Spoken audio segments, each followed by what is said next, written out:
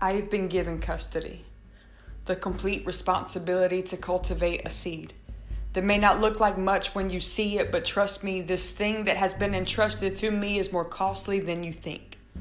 But the thing about a seed is until it dies, you'll never see what's inside.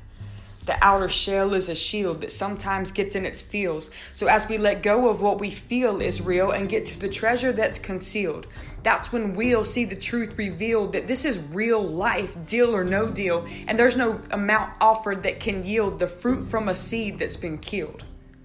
As a seed, you and I came into this earth, and though many do not value the worth of life in the beginning of its term and want to abort it before it even gets the chance to speak its first word, the word came to this world to prove that it's our words that can take us from mere dirt to new birth.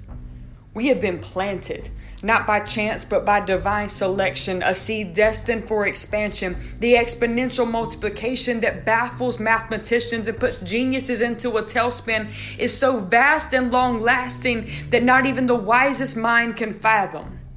Who knows how many apple trees are in one seed?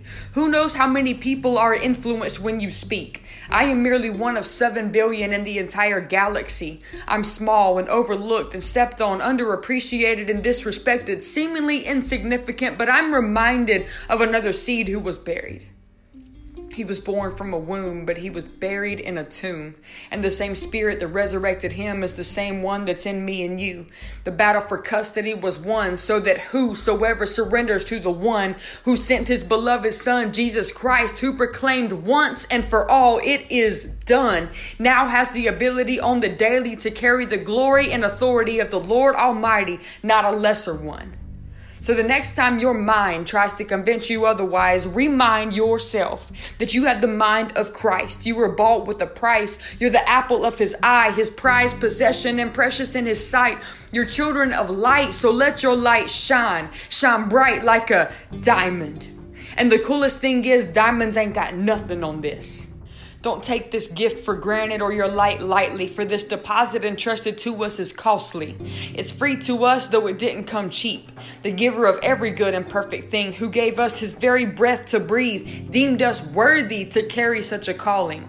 Where we be coming through dripping with the anointing that proclaims liberty to those in captivity, that speaks over anxiety, peace, that lifts the head of the weighed down and heavy and gives rest for the worn out and weary. Hear me. Not only is the Holy Spirit a comfort to the lonely, supplying strength to the weak, showing addicts that they can be free and loving every single human being absolutely recklessly.